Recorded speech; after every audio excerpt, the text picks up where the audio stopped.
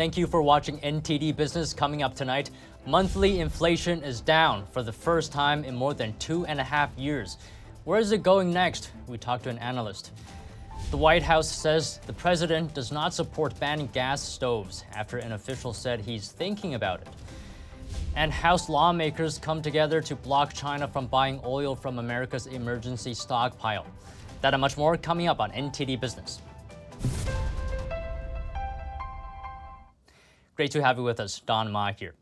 The first decline in U.S. inflation in over 2 years. The consumer price index dropped 0.1% in December. Year-over-year inflation slowed to 6.5%. This compared to 7.1% in November. Excluding food and energy, the so-called core CPI climbed 0.3% last month compared to 0.2% in November. Year-over-year, core CPI increased 5.7% compared to 6% in the rearview mirror. Today's CPI report is actually very in line with expectations. President Biden earlier today commented on the new CPI report. He said, "This is good news for the economy." So the data is clear. Even though inflation is high in major economies around the world, it's coming down in America month after month, giving families some real breathing room. And the big reason is falling gas prices. Gasoline prices tumbled 9.4% in December. Meanwhile, food prices climbed 0.3%, but this is the smallest gain in nearly 2 years. Fruit and vegetable prices fell, as did those for dairy products, but meat, poultry, and fish cost more. Egg prices surged 11.1%. This is due in part to the avian flu. And now joining me live to talk about the CPI report is Jim Iuorio. He's the managing director at TJM Institutional Services. So Jim, clearly peak inflation is behind us. Correct me if I'm wrong on that, but do you think now is where inflation sort of starts to get sticky? No, I'm not so sure of that. I actually think peak inflation is behind us, like you said, and I think it's going to continue lower. The thing that concerns me the most is that we all know the effects of the interest rate hikes that we've seen since March have a lag effect. For instance, just in the shelter component of this, the shelter component of the CPI is still reflecting the booming housing market of early 2022. It's not going to be 3 to 4 months before the decline in those prices start to filter into the CPI. So I think, and the market agrees with me on this, if you look at the Fed funds futures curve, they're pricing in the Federal Reserve to hike rates another 50 basis points, 25 basis point hikes. But they also believe that that will have overdone it. And by the end of 2023, they will take both those rate increases out. And Fed funds rate is going to be the same at the end of the year as it is right now. So I base some of what I believe on the fact that that's what the futures market is telling us, but also that if there's going to be a soft landing, the Fed has to slow down now because it's obviously the hikes that they've done in the past are beginning to take effect. So you're saying the Fed has to slow down right now? We're still 75 basis points away, I think. So yeah, based on what they say too, they are absolutely terrified of missing it and having inflation being more embedded, as you said. The reason of them being in the state that they are is because of how badly they missed this in June of 2021, when the CPI printed over 5%. The housing market was inarguably red hot and prices had gone parabolic, and they continued to add accommodation, including $240 billion purchases of mortgage-backed bonds to support that same housing market that was already on fire. They know they missed it then, and they really don't want to miss it now. So I do think they've gone probably enough, but I also think they're going to go this next 50 basis points. But then I think they will begin to understand that inflation is moderating quite a bit. And that was Jim Iuorio, Managing Director with TJM Institutional Services. The White House confirms President Joe Biden does not support a ban on gas stoves. That comes after Consumer Product Safety Commissioner Richard Trumka suggested to Bloomberg he may pursue such action. He told the outlet gas stoves are a hidden hazard and that products that can't be made safe can be banned. Pollutants from gas stoves have been linked to asthma and other respiratory conditions, but more than a third of households in the U.S. have them. The CPSC also confirmed Wednesday it's not planning to ban gas stoves, though it might seek to restrict emissions on them. One industry trade group says improving ventilation in homes would be the best solution. And the House today passed a bill to prevent China from buying oil from the U.S. Emergency Stockpile, or SPR. Last year, the Biden administration sold a substantial amount of oil from the SPR to Unipec. The firm has close ties to the Chinese regime. Republican Kathy McMorris Rodgers accused Biden's team of actively boosting the oil reserves of what she called America's most dangerous geopolitical adversary, the Chinese Communist Party. China now controls the world's largest government-controlled stockpile of oil, with almost 1 billion barrels, at the expense of American taxpayers and our energy security. Draining our strategic reserves for political purposes and selling portions of it to China is a significant threat to our national security. Under Biden, the emergency oil stockpile has been rapidly drained in an effort to help with gas prices and inflation. The stockpile is now at its lowest level since the early 80s. McMorris Rodgers said it should be used for true energy disruptions like hurricanes, not to help China or for political reasons. More than half of House Democrats are also supporting the bill. It now heads to the Democrat-controlled Senate. And a TikTok ban is gaining momentum in the U.S. Mississippi has become the latest state to ban TikTok on state-issued devices. Governor Tate Reeves issued a statement Wednesday saying his state won't wait for the Chinese Communist Party to steal state government data. The video sharing app is owned by ByteDance, which is headquartered in China. The new rule applies to any cell phones or laptops or other wireless communication equipment issued by the state of Mississippi. Several other states have previously issued similar edicts. The U.S. House of Representatives did the same thing in December. The governor of Wisconsin also just signed an order to ban TikTok from government-owned and managed devices. Florida Governor Ron DeSantis is looking to ban Chinese entities from purchasing property in the state, citing economic and security risks posed by the Chinese Communist Party. NTD's Daniel Monahan has more. We do not need to have CCP influence in Florida's economy. The remarks follow warnings from security experts and lawmakers that the Chinese Communist Party, or CCP, is seeking to purchase strategic parcels of land throughout the United States. Security experts believe the CCP intends to conduct espionage or otherwise sabotage U.S. national security interests from them. We don't want to have holdings by hostile nations. And so if you look at the Chinese Communist Party, they've been very active throughout the Western Hemisphere in gobbling up land. Chinese investors purchased more than $6 billion in U.S. real estate between March 2021 and March 2022. DeSantis says keeping the CCP from buying farmland is a positive step, for which he has proposed legislation, but believes more can be done. Yeah, no farmland, but why would you want them buying residential developments or things like that? But he says it won't be the CCP directly signing contracts, so legislation has to be structured to effectively police it and prevent the use of holding companies and other devices. Though outrage over the issue has been widespread in recent months, there have been relatively few concrete actions taken to curb the flow of U.S. land to CCP-aligned organizations. Representative Elise Stefanik of New York and Rick Crawford of Arkansas introduced legislation to improve national security by preventing foreign adversaries from taking any ownership or control of the United States agricultural industry.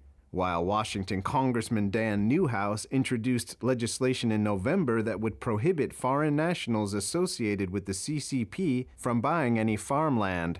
Daniel Monahan, NTD News. And U.S. stocks ended slightly higher today on the inflation news. The Dow rose 217 points, or 0.6%. S&P gained 14 points, or 0.3%. And the Nasdaq added 69 points, or 0.6%. The latest on the FTX scandal. In an unusual blog post today, former CEO Sam Bankman-Fried said he did not steal money from customers. He also blamed the collapse of the exchange on the broad crash in the crypto market. Federal prosecutors said Bankman-Fried stole billions of dollars from FTX customers, but he has not pleaded guilty to the charges. A trial is set for October, and the blog post could give us a preview of the defense case Bankman-Fried may present then. He wrote, "I didn't steal funds, and I certainly didn't stash billions away." He said Alameda, the hedge fund, lost money due to a crypto market crash it wasn't prepared for, and FTX was impacted because of that. Last month, 2 of Bankman-Fried's associates pleaded guilty to fraud charges. One of them said Bankman-Fried and other FTX executives received billions of dollars in secret loans from Alameda. Bankman-Fried was released on a $250 million bond in December and put under house arrest at his parents' California home. Meanwhile, officials overseeing the bankruptcy of FTX have recovered more than $5 billion in cash and other liquid assets. A lawyer for the failed crypto exchange said in court Wednesday those assets might be used to help repay creditors. The news significantly raises the estimated amount of funds FTX claims to hold. Last month, FTX lawyers submitted filings that showed the company and its affiliates had a total of $1.2 billion in cash. They also said they had identified more than 9 million creditors, many more than earlier estimates of 1 million. FTX co-founder Sam Bankman-Fried has been charged with orchestrating what prosecutors call one of the biggest financial frauds in American history. Last week, he pleaded not guilty to 8 federal counts of fraud and conspiracy. The PC industry faces a significant slump in sales during 2022. NTD's John Marshall fills us in on the numbers and what the future might hold for the industry. PC sales had a rough quarter in 2022. Shipments in October to December were down 28.5% compared to 2021, according to new data from market research firm Gartner. Research firms IDC and Canalys predict new models of PCs to increase sales in late 2023, and other analysts think the market will have issues until the systems people bought during the pandemic start to need replacing. Earlier, I spoke with electronics expert Bob Bilbrook, who told me he thinks things are moving more towards on-human computing. So, Bob, I've been waiting for some decent AR glasses to come along myself to play around with. Yeah. I think everybody is waiting for the new, the lighter weight, easier to use glasses that aren't so bulky. And, there are a lot of those glasses now evolving. When you start talking 5G and you're taking the computer power out of the actual physical form factor of, VR glasses, then you become a lot more compact footprint in those products. And that becomes, starts moving us to that reality of the future of not having to have a bulky computer with us. According to research firm IDC, PC maker HP saw its shipments decline about 25% last year, followed by Lenovo and Dell. And Apple was the only major PC maker that saw its shipments grow in 2022. Shares of Dell and HP fell 27% and 29% last year, while Lenovo dropped about 28%. Shares of PC chip maker Intel fell about 48%, and Advanced Micro Devices declined 55.5% during the period. Sean Marshall, NTD News. Forever chemicals, also known as PFAS, are being banned more and more. Just this month, Vermont, Washington, and Maine banned these chemicals in products like carpets, food packaging, and ski waxes. The Wall Street Journal reports that California, Maryland, and Colorado want to remove PFAS from cosmetics, and 11 states have written laws to remove them from food packaging. One lawmaker says it's a moral obligation to protect people from PFAS. These chemicals can accumulate and remain stable for a very long time, which is why they're called forever chemicals. PFAS that ended up in the environment 50 years ago can still be found there today. And it can also enter the human body. Research has connected with many health problems. The EPA says they've been connected with high cholesterol, thyroid disease, and different types of cancers. Most people are in direct contact with PFAS because they're used in tens of thousands of products. According to the Wisconsin Department of Health Services, this includes cleaning products, rain jackets, umbrellas, non-stick cookware, shampoo, and even dental floss.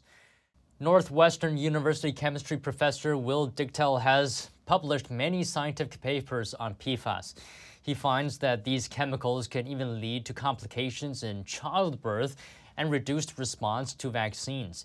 He also says it's very difficult to avoid. We have polluted the world over with these compounds to varying degrees. They're more prevalent in areas where they've been used heavily, places like military bases or near airports or near places where PFAS manufacturers have industrial facilities.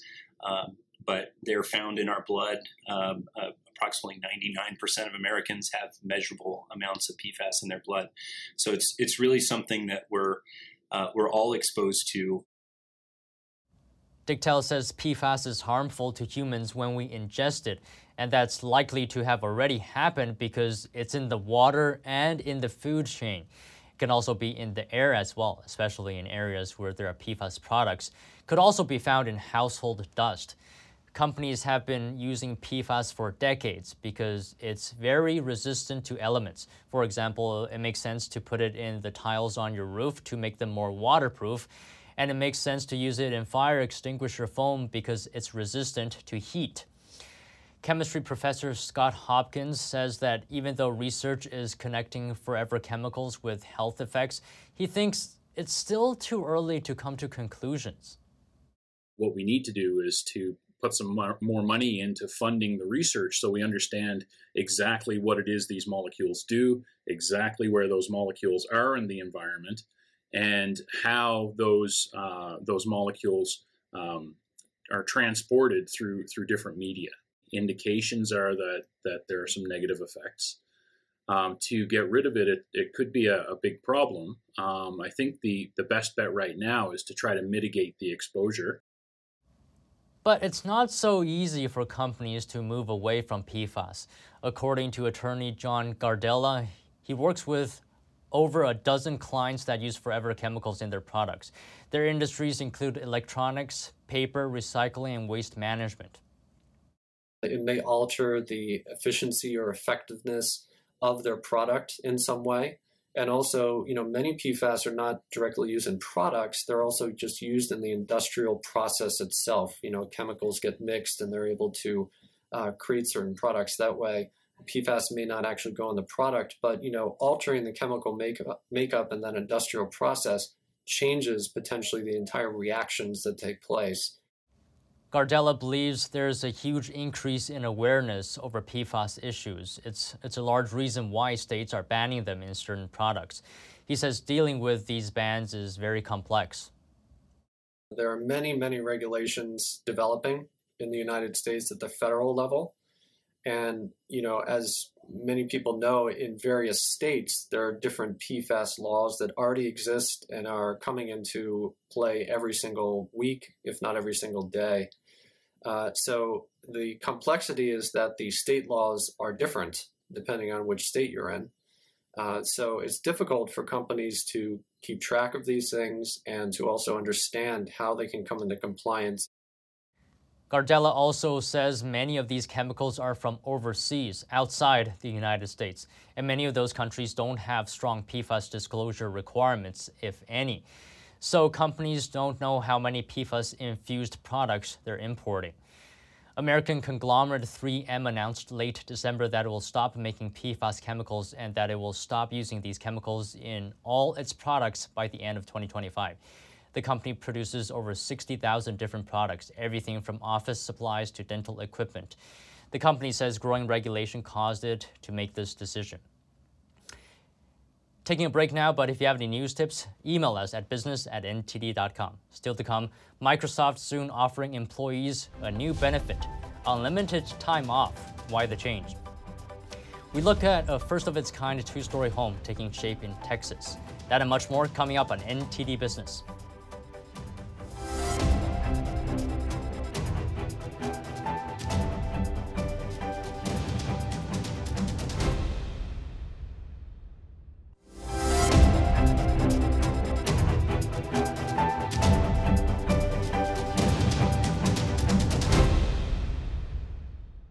And welcome back. Tech giant Microsoft says it will start offering U.S. employees unlimited time off starting next week. This means all salaried employees in the U.S. can take time off as much as needed and no longer need to wait and accrue holiday leave. Microsoft's chief people officer says, quote, how, when, and where we do our jobs has dramatically changed, and as we've transformed, modernizing our vacation policy to a more flexible model was the natural next step. Hourly workers will not enjoy this benefit, however. Microsoft has around 122,000 full-time employees nationwide. Microsoft is not the first big tech company to offer this. Salesforce, Microsoft-owned LinkedIn, Oracle, and Netflix have each offered workers similar benefits in the past. And a Michigan project is training prisoners to become arborists, an opportunity both to earn a living and to give back to their communities. Here's the story. More than 20 feet above the ground, Levante Choice is settling into his new job as a tree trimmer. This whole situation with me having this career, being able to reintegrate into society and have the opportunities that I have is a blessing. He's one of the more than a dozen inmates in training to improve electrical infrastructure in Michigan. The project is operated by DTE Energy, one of the state's largest electric utilities. The biggest issue impacting delivery of electricity is trees. There's no way around that. And so in order to give our customers the service they need, we have had to hire tree trimmers from out of state. Outside Parnall's vocational village, trainees are learning how to climb trees and trim branches around power lines. Among them is Scott Steffes, having served a 4-year sentence for domestic violence. Previously, he served time for theft and larceny. It was a lost cause. Literally, you're living day by day with the unknown. But now being into this program, learning and being offered employment, now I know where I'm going to be down the road, and I found a home with this company. In 2021, DTE Energy partnered with the International Brotherhood of Electrical Workers. Residents from Detroit and surrounding communities were recruited to enroll in the Tree Trim Academy. The goal is to train locals on line clearing. Academy students earn a daily stipend of $50 for the first 2 weeks of the program, which then grows to $100 for the remaining 5 weeks. The pay is more lucrative as a professional woodsman. So I've never made this much money, and I've never had a career. So I've never thought about ever being in a situation like this, but I'm glad I'm here now. Jeffrey Ganells was sentenced in 2018 to up to 15 years in prison for armed robbery and was paroled last April. He is now an instructor in the program and a certified arborist. You have guys that are so grateful for an opportunity and that are hungry to get out here and work and contribute to the well-being of their families and their communities and basically redeem themselves. To date, approximately 100 people have graduated from the academy. An enormous printer weighing more than 12 tons is creating what is believed to be the first 3D printed 2-story home in the United States. Matt Larotonda has more. On this suburban street in Houston, Texas, a new multi-story home is taking shape. But this is not your average building. Layers of concrete are laid down by an enormous 3D printer, weighing more than 12 tons. It's creating what's believed to be the first 3D printed 2-story home in the United States. Constructing the 4,000 square foot house will take a total of 330 hours of printing. That's according to architect Leslie Locke, co-founder of a design studio called Hannah. In the designing of this house, we not only think about the general floor plans and usage, but we also design the actual print path, like how the printer will print, where it starts and where it stops. The project is a 2-year collaboration by Hannah, Perry 3D Construction, and CIVE, the construction engineering company. Locke says since the printer does all the heavy lifting, less workers are needed at the construction site. It is a much faster construction process, and it also requires, only 4 to 5 people, crew on site to print a whole house. And so you can see that on site we have currently 5 people. One of the benefits is also it takes a lot of the heavy lifting, the labor out of the human, and where the printer is doing the heavy lifting. The 3-bedroom house will feature a hybrid design of wood framing and concrete. The house is expected to be completed in the second half of 2023. Builders hope the innovative technique can one day help more quickly and cheaply build multifamily homes. And that's the latest from the NTD Business Team and myself, Don Ma. That's all for today. Thank you for watching. See you tomorrow.